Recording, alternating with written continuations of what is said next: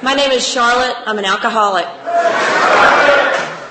I want to thank the conference for asking me to speak tonight at this meeting. It's a privilege to be here. I have no idea what's going to come out of my mouth. But it'll be my truth, and that's all I can promise you. Every time I've had the privilege of speaking from the podium, I've told my story just a little bit differently.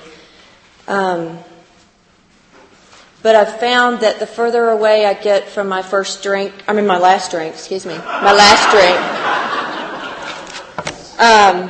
the less time I spend on my drunk-a-log. So I'll hopefully try to stay in the solution.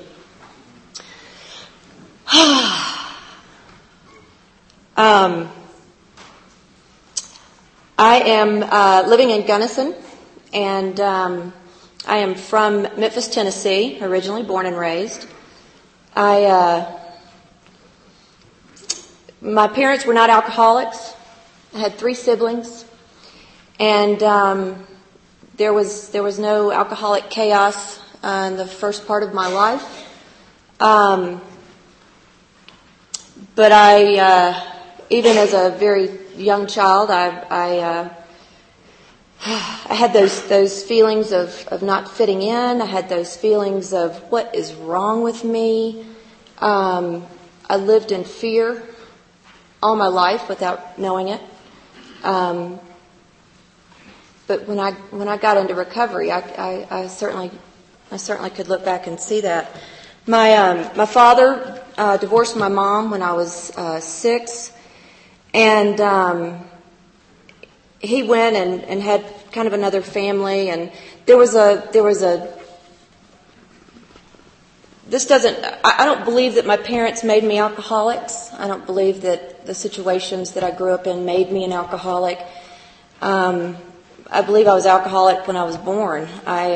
When I got into recovery, my sponsor told me in my first step to go back and kind of look at my family tree, and there was alcoholism on both sides of my family. My sister, my niece, my uncle are all in recovery today. But after the divorce, there were some things that came up between my father's new family situation and us, and I was taught to hide things that happened, and lying was. It wasn't called lying, it was called just kind of shading the truth. And my father had been kind of a rager.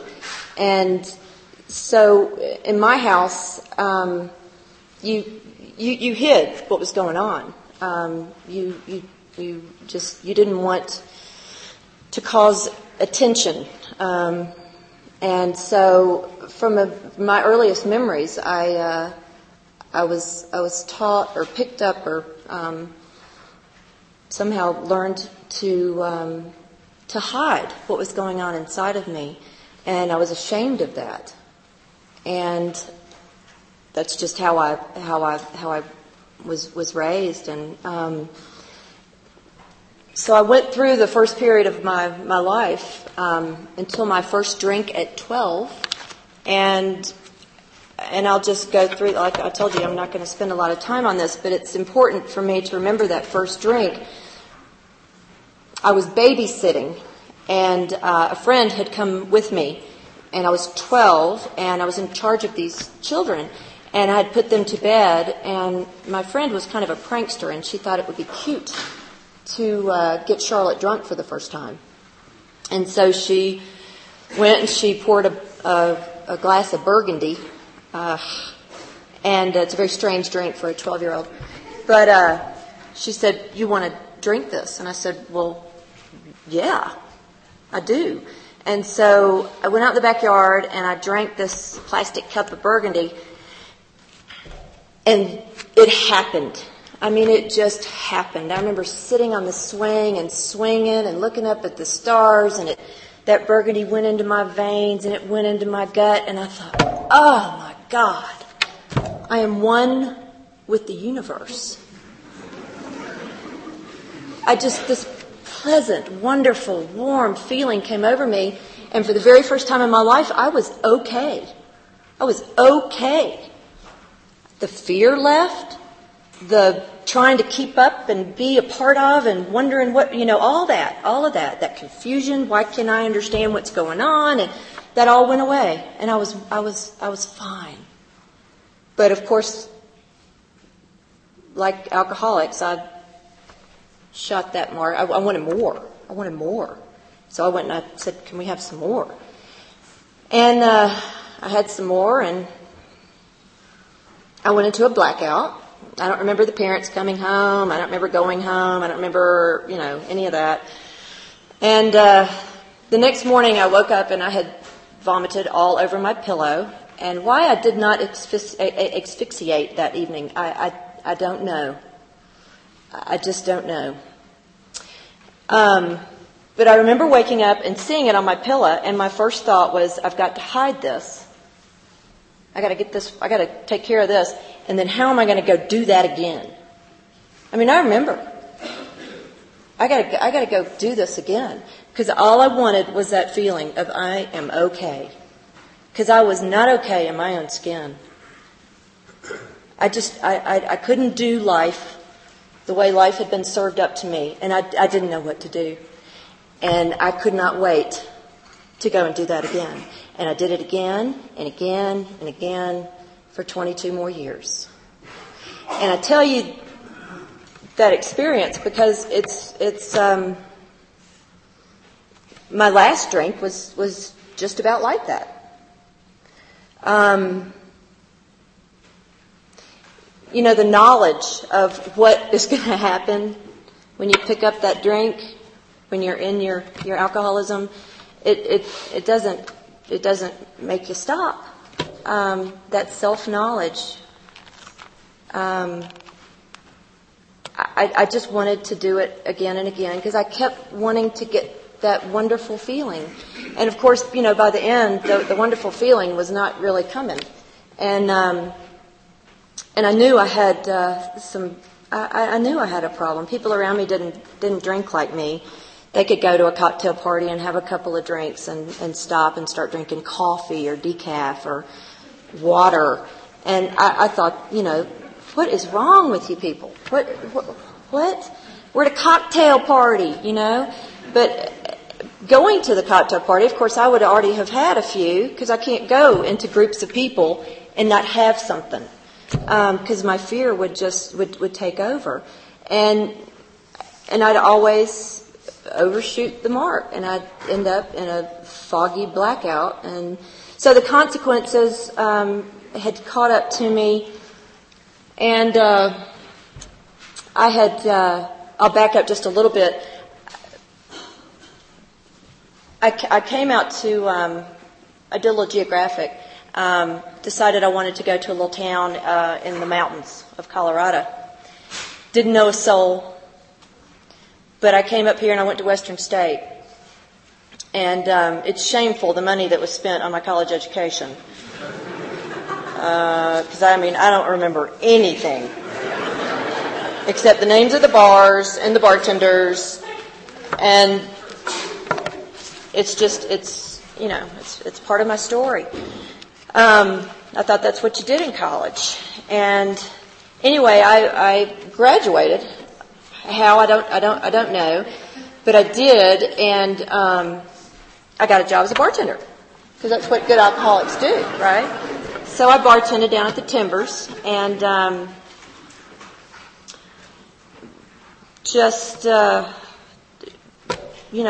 next couple of years are blurry. And anyway, my father managed to control me and get me back to Memphis, where he thought I belonged, and I did that and ended up staying there for about 17, 18 more years. But I had fallen in love with this place. And I loved the small community, and I loved being in the mountains, and I loved being away from the South. And so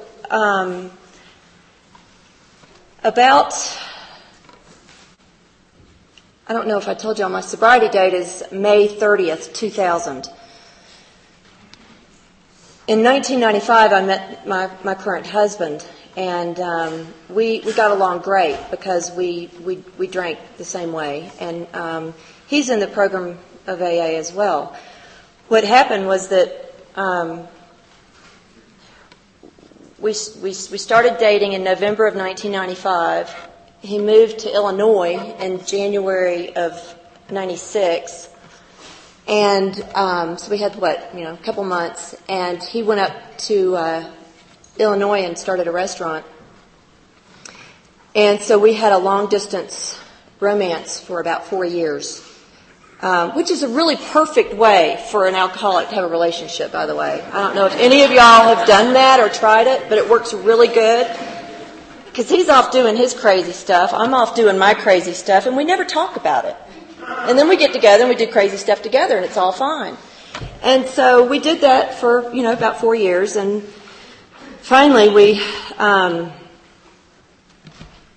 decided to get married. And there was no basis at that point for us really to get married. But we thought, we've been together for this long. Why don't we just get married? So we got married in October of 1999. And October, November, December, January, and then, up through April were crazy because he was still living in Illinois doing his thing, right? And I'm still down in Memphis doing my thing. And, it was nuts. And it was having a real emotional toll on me because I knew I was living dishonestly. And I knew that my marriage was not real. And the drinking had really kind of spiraled out of control, and there was no controlling it. I woke up every single morning and quit. Every single morning I'd wake up and quit because I was one of those that had those raging hangovers that if normal people felt that way, they'd be in the emergency room, And I'd have to get up and go to work. And it was just almost too much. And so I decided I was going to quit drinking. I'll tell you what happened. I woke up one morning. It was May 30th, 2000. I'd been married for 8 months. And before my eyes opened, I tried to get my bearings. And I was one of those who had a real hard time looking in the mirror. Mirrors and we just didn't mix. And I didn't like who I was. I didn't like who I was, how I was living. I felt like there was another way, but I didn't know how to get there. I was always so filled with confusion and fear, and I knew drinking was killing me. But what do you do when you don't have recovery? You don't know what to do. So I stumbled into my bathroom this morning on May 30th, 2000. And I looked in the mirror for the first time in a really long time. And I said, God, help me. And I wasn't a praying woman. I didn't feel like I was one who God would love. I had a mixed up understanding of what God was all about. But I had come to that place where I could not live with myself anymore. It was unbearable to me. And I didn't know what to do. And so these words came out of my mouth as I looked into the mirror that morning. And I said, God, please help me. And that's all I knew how to say. I didn't say anything else. And I didn't have some great light, nothing, the house didn't shake. I went and I got in the shower and I dressed and I went to work like I did most every morning. But that afternoon at 5 o'clock when I got off, I didn't stop at the liquor store on the way home. And I got home, and I didn't know what to do with myself. So I went to bed. I didn't know what to do. And I woke up the next morning, a little shocked, but trying not to think too much about it. And I got up, and I went to work. And at 5 o'clock, I left work, and I didn't go to the liquor store. And I came home, and I didn't know what to do with myself, so I went to bed.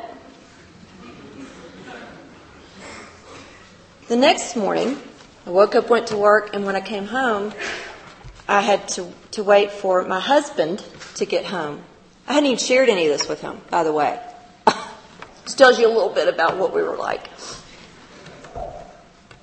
He walks in the door with a beer in his hand, and he says, "You want a beer?" And I said, "No, I don't think so." Sat down, and we ate a little bit of dinner, and we were sitting in bed reading, and my heart was beating so fast I couldn't even stand it. And I said, "Man, I got something I have to tell you." He was reading the newspaper, and he went like, "Oh, shit." He put down the newspaper, and I said, "I haven't had a drink in 2 days, and I don't want to drink anymore." That was the most honest thing I had said to my husband up until that time. And his response, "Well, what about me?" For any of you that know Matt out there in the audience,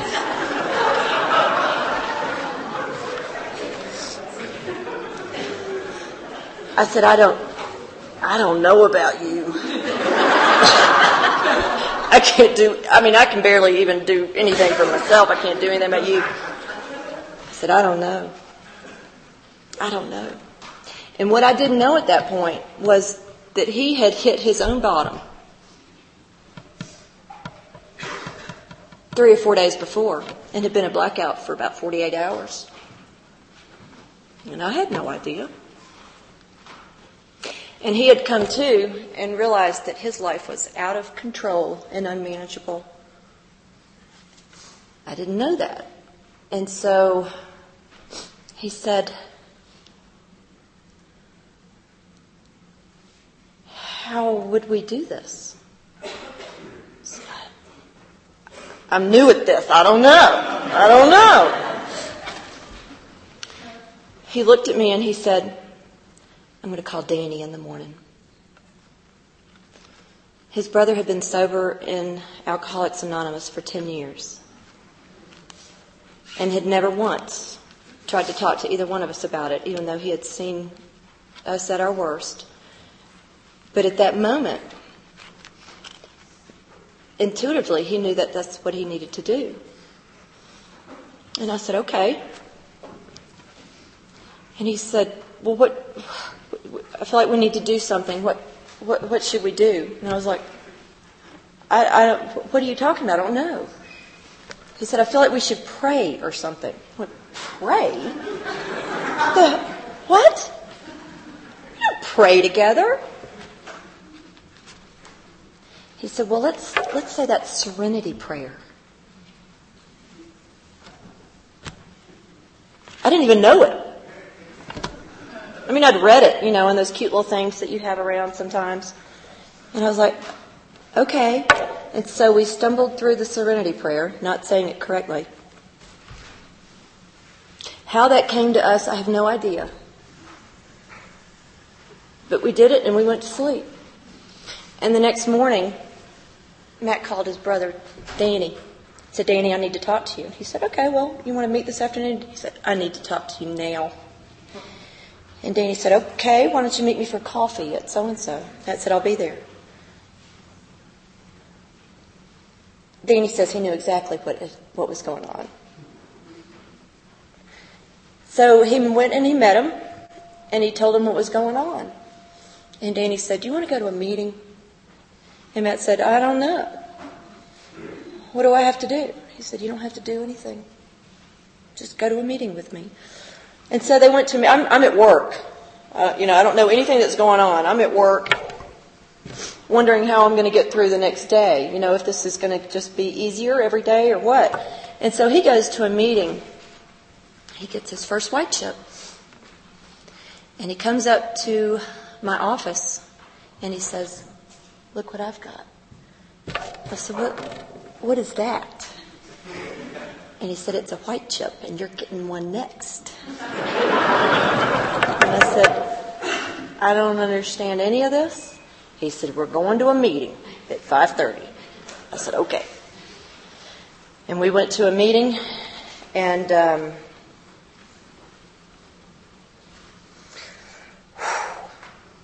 those first meetings are hard. And I don't know about any of y'all, but I don't remember everything that was said. But thank God it had 2 days. I was on my third day without any alcohol in my system. And I was like this. It was a smoking meeting, and I wasn't a smoker anymore. And there were some bikers in there, and there were it was one of those rough meetings, and I loved it. I loved it because I liked those dark bars that you could go in, and so I just remember sitting there, and I could not believe listening to these people sharing this stuff that was just like mine, just packaged a little differently. And I wept through that meeting, and I knew. It was almost like that feeling I had when that Burgundy hit me. I knew I was in the right place. I knew I was okay. Not that I was going to be okay, but I knew I was okay. And I knew that I didn't ever want to leave AA. And I remember feeling those feelings on that first meeting. I didn't share anything. I didn't share anything for a long time. I kept my mouth shut. But I went to meetings every day. Every day. And I learned about the steps, and I learned about what you do to get sober and to stay sober. Because I'm one of those that tried everything else. I went to psychiatrists, I went to psychologists, I went to counselors, I went to church, I went to a different church, I went to aerobics, I got hypnotized twice. First time didn't work, so I thought, second time. I did everything to fix me. I've described it in meetings before that I just felt like there was something inside my gut. There was some switch that somebody needed to turn it. It just something was wrong, and it needed to be fixed. And I thought something in the outside could fix me. And I had to come into AA to understand that it's an inside job. It's not about you fixing me. It's about me working through these steps and finding out who Charlotte is. Because I can guarantee you I had no idea who I was when I walked into the doors of AA. I was whoever you wanted me to be. I would look at you and I thought I was powerful enough to know, okay, I know what you want me to be, so I'm going to be this way. And I'd just bounce back and forth. And my soul was so sick when I came in. It was so sick. And it took a long time to trust enough. I didn't get a sponsor my first day. I didn't get a sponsor in my first year. I hung around and listened and kind of shared, but I went religiously. I went because I knew if I didn't, that black abyss that I had been living in was right there. And if I chose, I could dive right back into it. And I did not choose. I did not want to go anywhere back to where I was living. And so I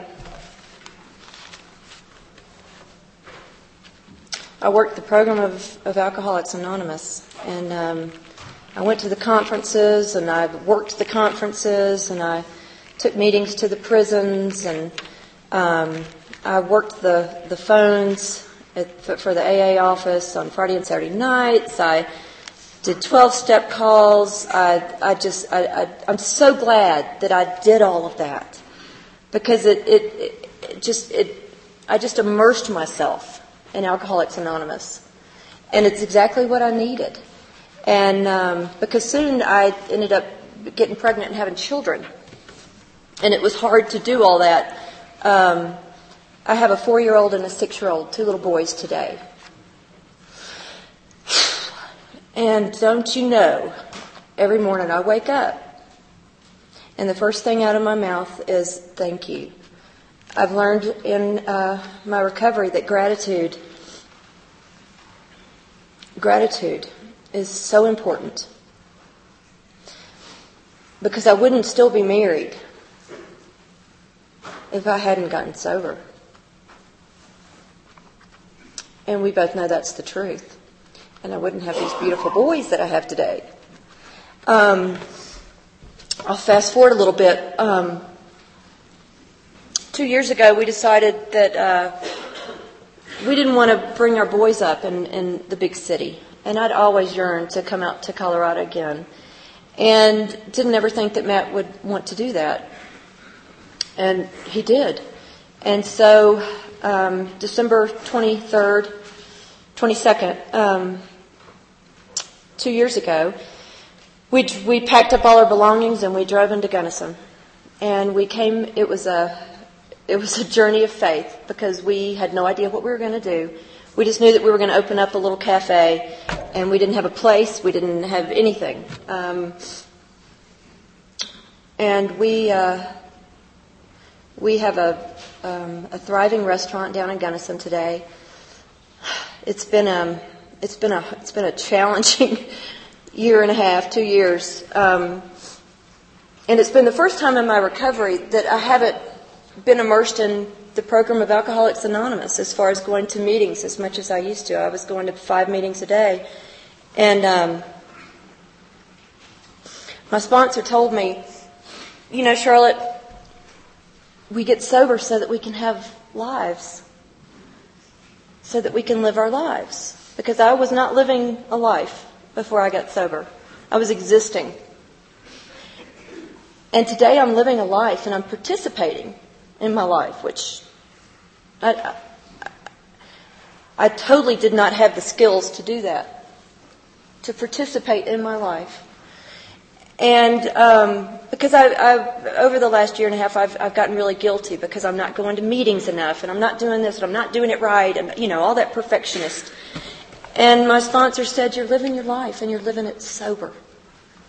And what a gift that you can give to your marriage and to your children as you build this business. And I have to be okay with that today. Alcoholics Anonymous has given me a life, is what it amounts to. And I will be forever grateful. And I want to read something really, just a lyric from, I don't know if any of you know John Hyatt. He wrote a lot of songs about his own recovery. And he's my favorite songwriter. He lives in Tennessee. But he wrote this wonderful song, and the couple of lyrics are: the cold wind that blew through the hole in my heart made a fire for the very first time, with some branches of trust and some kindling of faith, and the spark from the back of my mind. I heard that song shortly after I'd gotten sober, and I cried for about 2 hours because that song describes it. I think all of us have that spark, that we're all children of God, however you believe, and that we all have that spark, but alcoholism just shields it and covers it up. And man, it takes some trust, and it takes some faith, and it takes a whole lot of willingness. And all I did was start with the willingness. And that was just fear that I was going to go back. But it was enough willingness to get me started. And it's that spark continued. And for any of y'all that are just getting sober, man, it's a beautiful way of life. It beats anything that you were doing before. I'll close with, I listened to a lot of speaker tapes when I was getting sober. Man, Matt and I would drive around on Friday nights for like 2 hours and listen to speaker tapes and look at each other and go, we are so weird. We are driving around listening to AA speaker tapes, and that's all we did. And we'd get home, and we wouldn't have finished, so we'd pull it out, and we'd go into our bedroom and put it back in and sit there and listen to the rest of it. I mean, we were complete AA nerds. But Earl, I don't know if any of y'all have listened to Earl. He was one of my favorites, and he talks a lot about living in the moment, and that's what I learned how to do in Alcoholics Anonymous. My past is gone, and my future is unknown. And what I have is right here, right now. And it's beautiful. It's beautiful. I never lived in the moment before. I was too scared. Earl talks about right here, right now. And he does that to get your attention. And it got mine. And I share that with newcomers, that your life is right here, right now. Thank you very much.